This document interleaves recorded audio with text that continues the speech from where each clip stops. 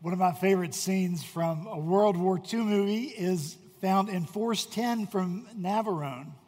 Now, this is a bit of a spoiler alert, but I'm just saying you've had since 1978 to see this film. So that's on you. But Force 10 is a group of four men. They're special ops. And their assignment is to blow up a bridge while the German army is crossing it.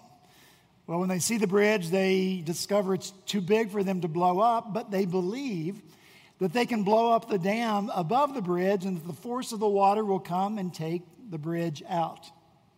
So two men of the force take a bomb into the belly of the dam.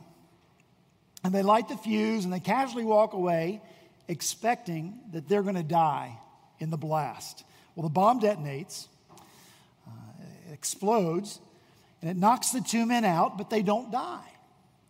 And when they come to, they realize that they are still alive and that the dam is still intact. And so, frustrated and angry, they start saying about the teammate who made the bomb. They yell, "It didn't work, it didn't work, it didn't work." Meanwhile, a third member of the team is on the hillside, and he's watching the dam through binoculars. And the time has come, it's past time for the bomb to have detonated.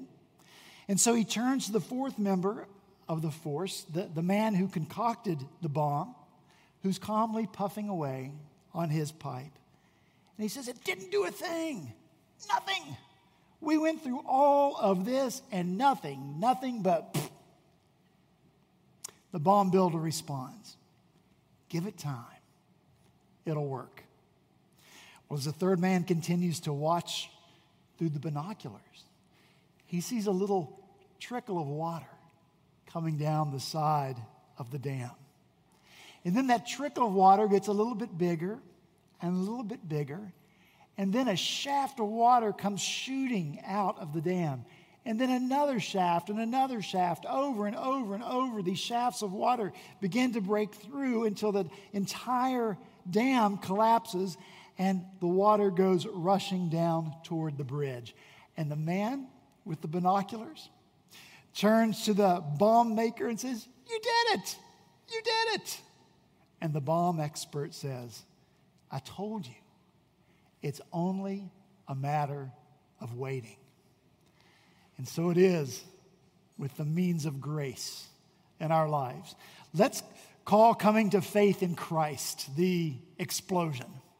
And that's an apt description because the Apostle Paul tells us in Romans chapter 1, verse 16, that the gospel is the power of God. Power of God. Greek word, dunamis. English word, dynamite. And so there's an explosion of the light and the life of Christ in us when he brings us to faith. But sometimes, after that explosion occurs, we feel like saying, or sometimes perhaps shouting, "It didn't work. It didn't work. I'm still too much of me." But listen, typically the Lord doesn't explode our lives with the gospel and then take us to heaven immediately to be with him. No, he leaves us here. And while we're here, while we're living this life, we have to be patient. We have to watch. We have to wait because there's so much work that needs to be done in each of us. Work that we wish could be done like that in an instant, like an explosion. But idols, addictions, wrong loves, they don't come crashing down all at once. But here's the good news. The grace of God not only detonates an explosion of salvation in us, the grace of God continues to work in us. And change starts to happen. It may seem like a trickle, but we've got to give it time. Give it time. It'll work. It's only a matter of waiting. We have to be patient. Steady on. Day by day, by day by day. Steady on as the grace of God does its work in us. Steady on as those idols begin to fall and the addictions go away and the former heart loves come crashing down. In his book, Habits of Grace, David Mathis writes, just when we think we've been carried far enough, that God has done for us all that we could imagine and more, grace shatters the mold again. Grace sanctifies. It's too wild to let us stay in love with unrighteousness, too free to leave us in slavery to sin, too untamed to let our lusts go unconquered. Grace's power is too uninhibited to not unleash us for the happiness of true holiness. Grace is too strong to leave us passive, too potent to let us wallow in the mire of our sins and weaknesses. We've got to wait on the grace of the Lord. You and I, day by day by day, it works. That's what we're going to talk about this morning as we return once again to Acts chapter 2. So if you have your Bible with you, I'm going to ask you to take it out. You'll find one a Bible in the pew in front of you if you don't have one. Or the passage is also printed in the bulletin. So when you found Acts chapter 2, if you'll stand so that we might hear read together the word of the one and only true and living God. Acts chapter 2, beginning in verse 42, this is the word of the living God. And they devoted themselves to the apostles' teaching and the fellowship, to the breaking of bread and the prayers. And awe came upon every soul, and many wonders and signs were being done through the apostles. And all who believed were together and had all things in common. And they were selling their possessions and belongings and distributing the proceeds to all as any had need, and day by day attending the temple together and breaking bread in their homes, they received their food with glad and generous hearts, praising God and having favor with all the people. And the Lord added to their number day by day those who were being saved. Let's pray together. Heavenly Father, we thank you for your word. Thank you for speaking to us through it. Thank you for preserving it for us. We pray now, Spirit of God, that you would join the truth of your word and that there would be an explosion of your grace, an explosion of your power in our lives to be more and more the people you have called us to be, the people that you enable us to be by your grace. We wait on you now for your good work in us. In Jesus' name, amen. Thank you. You may be seated.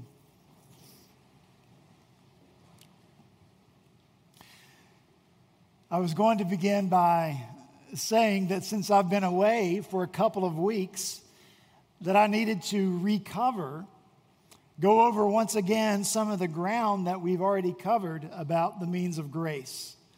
But if I said that, that would be a lie. The reason I want to go over the means of grace again has nothing to do with my being away. It has everything to do with how much I love the means of grace, the Word of God, the sacraments, and prayer. I love to study about them. I love to talk about them. I love to preach about them because I'm passionate about the power that's contained in the means of grace that God has given to us. I've seen their power in my own life. You've seen their power in your life. We read church history with wonder at how God has used the means of grace in his people and how God has transformed the world through his people by the means of grace. It's true that these means of grace, they're old. They are so old. They are God's ancient path, well-trodden path. But they're God's unchanging way, which makes them, rather counterintuitively, the most relevant reality in our fraying world. I hope you believe that.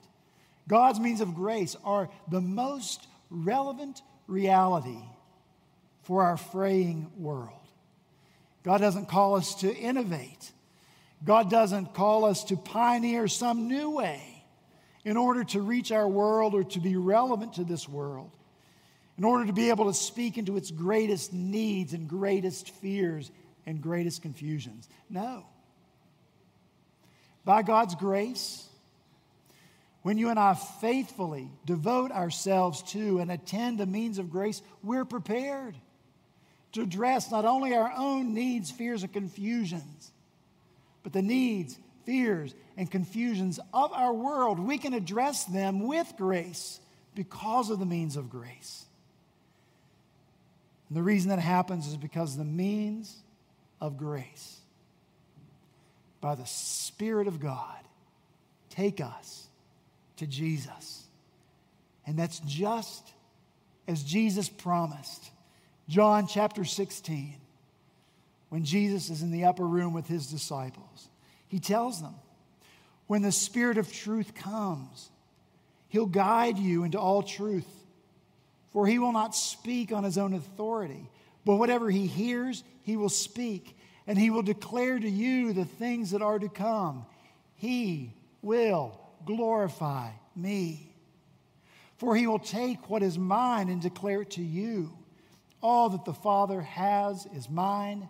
Therefore I said that he will take what is mine and declare it to you.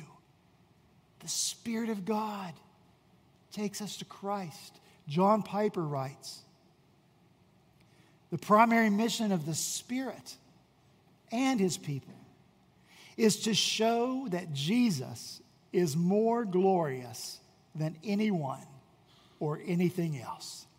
It cannot be done by those who find this world more enjoyable than Jesus.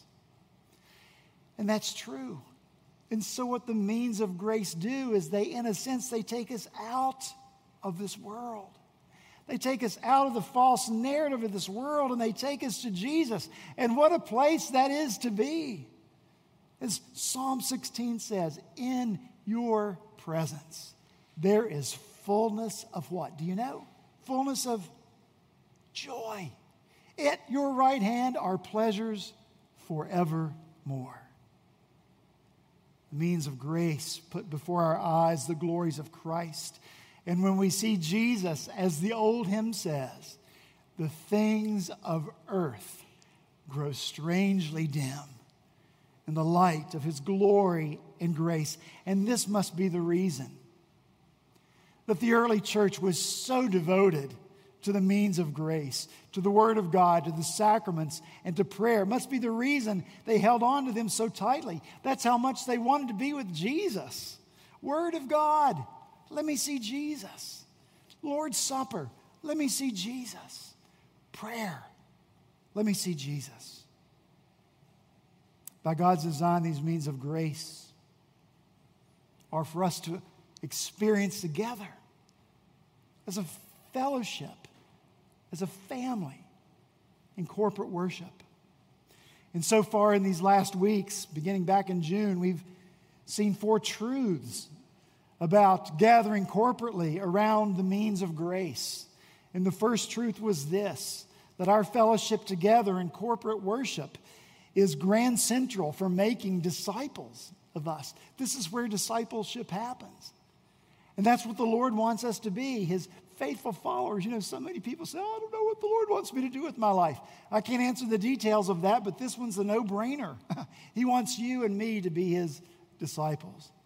And he allows that to happen when we gather together for worship, which makes sense because the second truth that we saw is that corporate worship is a place where we are acted upon more than a place where we act.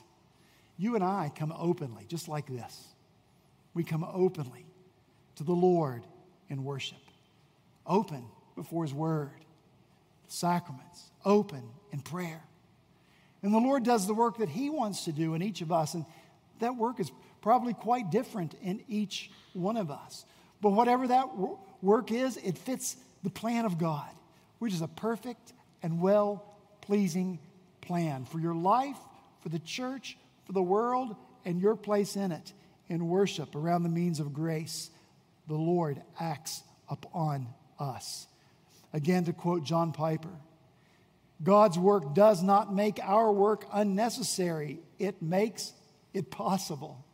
So we come here, the Lord works on us, and that makes our work possible. Truth number 3, corporate worship is a place to imagine. It's a place to imagine together. We enter here Sunday by Sunday from a world that has storied us with its broken narrative, its angry, hate-filled narrative. In many cases, or these days it seems most cases, it's a narrative of lies. They play over and over and over again. The world's story, world's narrative, it's so out of accord with the will and the ways of God. But then you and I get to come through these doors. And together we get to imagine the world the way it should be, the way it could be when Christ's faithful followers, his disciples like you and me, live as faithful followers in this world. We get to imagine the way it will be when Christ returns and ushers in the new heaven and the new earth. We come to imagine that story around the means of grace. Not in the sense that we create from our imagination a story, but in the sense that we imagine together a world where the knowledge of the glory of God covers the earth, our earth, as waters cover the sea. Imagine that. Truth number 4, corporate worship around the means of grace is a place of true freedom. You and I are free to come here, not having everything figured out. We don't come here to worship together with an agenda for the Lord to accomplish. We come here and worship, not knowing what the Lord will do in us and through us and among us. And we come here not afraid of what that work might be. Paul and Barnabas didn't have a plan put together for world evangelization. They didn't come to worship looking or asking for that plan. They just came to worship, period. Around the means of grace, period. And Scripture says that while they worshiped, the Spirit of God said, "Set apart for me, Paul and Barnabas, for the work to which I have called them." Imagine that. God reveals both the mission and the missionary during worship around the means of grace. Corporate worship, it's a place where the Lord works freely among us, unexpectedly. We're free. The work is the Lord. The plan is the Lord. It's good and perfect and well-pleasing, and our responsibility is simply to respond in faith to that plan as God reveals it to us as we worship. This morning, at long last, it was quite a review, wasn't it? I'm going to add a 5th truth about corporate worship around the means of grace, and this truth is that it must be repetitive. Must be repetitive. Look in verse 46. And day by day, attending the temple together and breaking bread in their homes, they received their food with glad and generous hearts. Day by day.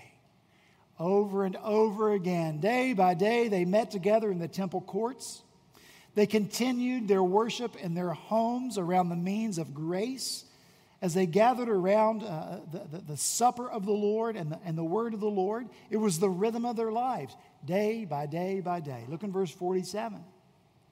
And the Lord added to their number day by day those who were being saved. Day by day.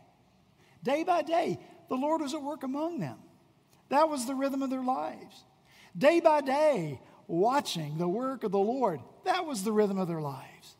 Seems to me to be a good reason to get out of bed in the morning, asking, what will the Lord do today? perhaps their devotion, about which we read in verse 42, resulted from the reality that they knew that every single day made them different. Every day changed them. Every day by day, the Lord was at work as they fellowshipped together around the means of grace. And it doesn't appear to me that boredom sat in among these believers. It doesn't appear that they said or they thought about the means of grace. Well, move along. Nothing new to see here. Doesn't seem to me as they repeated their daily worship that they ever said, oh, been there, done that. No. Day by day, the same thing. Over and over again, and change came. And maybe that change was a trickle. But it was happening day by day. And it had a cumulative effect in their lives. Just as the grace of God at work in your life and my life has a cumulative effect day by day. God doing His appointed work in His appointed way. You and I have to watch. We have to wait. As we gather around the means of grace, God's grace does work. Do you believe that? Do you? God's grace does work. Sometimes we think we can't see it at all. Sometimes it seems like only a trickle. But I know this. When you and I attend, full of faith, to the means of grace, God's grace goes to work in us. We die more and more to sin, and we live more and more to Christ. Is that what you want for your life? If it is, say amen. Die more and more to sin. Live more and more to Christ. An old woman finally asked her husband of 60 years this question: why do you never tell me you love me? The husband responded, I told you on the day we got married that I loved you. If I change my mind, I'll let you know. Some things are worth repeating. Some things have to be repeated over and over and over again. Over and over and over again, we attend to the means of grace together. And when we do, slowly but surely, our affections begin to change. Day by day by day. And the cumulative effect in our lives means that dam begins to burst. Idols, addictions, false loves collapse. Philip Melanchthon was a collaborator with Martin Luther, that guy there. And he's considered to be the first systematic theologian of the Protestant Reformation. And one of his thoughts has been translated this way: what the heart loves, the will chooses, and the mind justifies. What the heart loves, the will chooses, and the mind justifies it. And you know that's true. Often your mind can't overcome your heart. Neither can mine. Often to our detriment, illogically. Illogically, we do what our minds tell us to do is wrong because our hearts want it so badly. The mind says don't, the heart says do, and the mind and the will follow along and justify. And listen. That's why we need the grace of God and the means of grace in our lives so badly, why we must attend to them repetitively, week by week, because it's through these means of grace. It's because we meet Jesus in them that our affections start to change, that our hearts start to love the right things, that our hearts start to love the right one, God, Father, Son, and Holy Spirit.